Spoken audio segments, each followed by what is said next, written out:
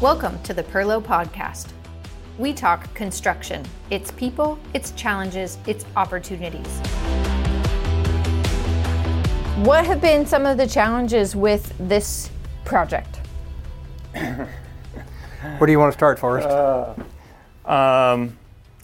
There's been multiple challenges. This is an old site.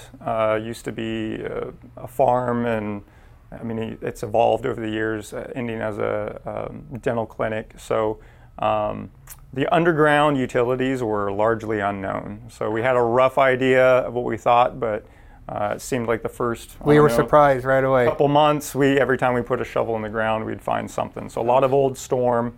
We had a really wet spring, so the groundwater was extremely high. That was a challenge.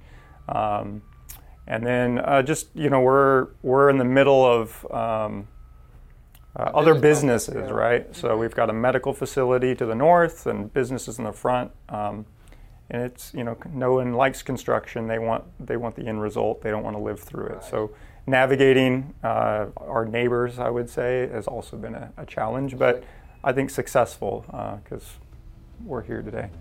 It's pretty tight out here. Like, luckily, Columbia Health Mental Facility right here gave us this property for a trailer, container, and a yard. Nice. Because we're so tight out logistically, we have no room for nothing. We have to every time we set something down, we had to move it for the storm, move it for the sanitary, move it for power. So they loaned this to us. All we got to do is maybe throw some grass seed out there and Clean it up a little bit. Yeah, so they helped us quite a bit over there.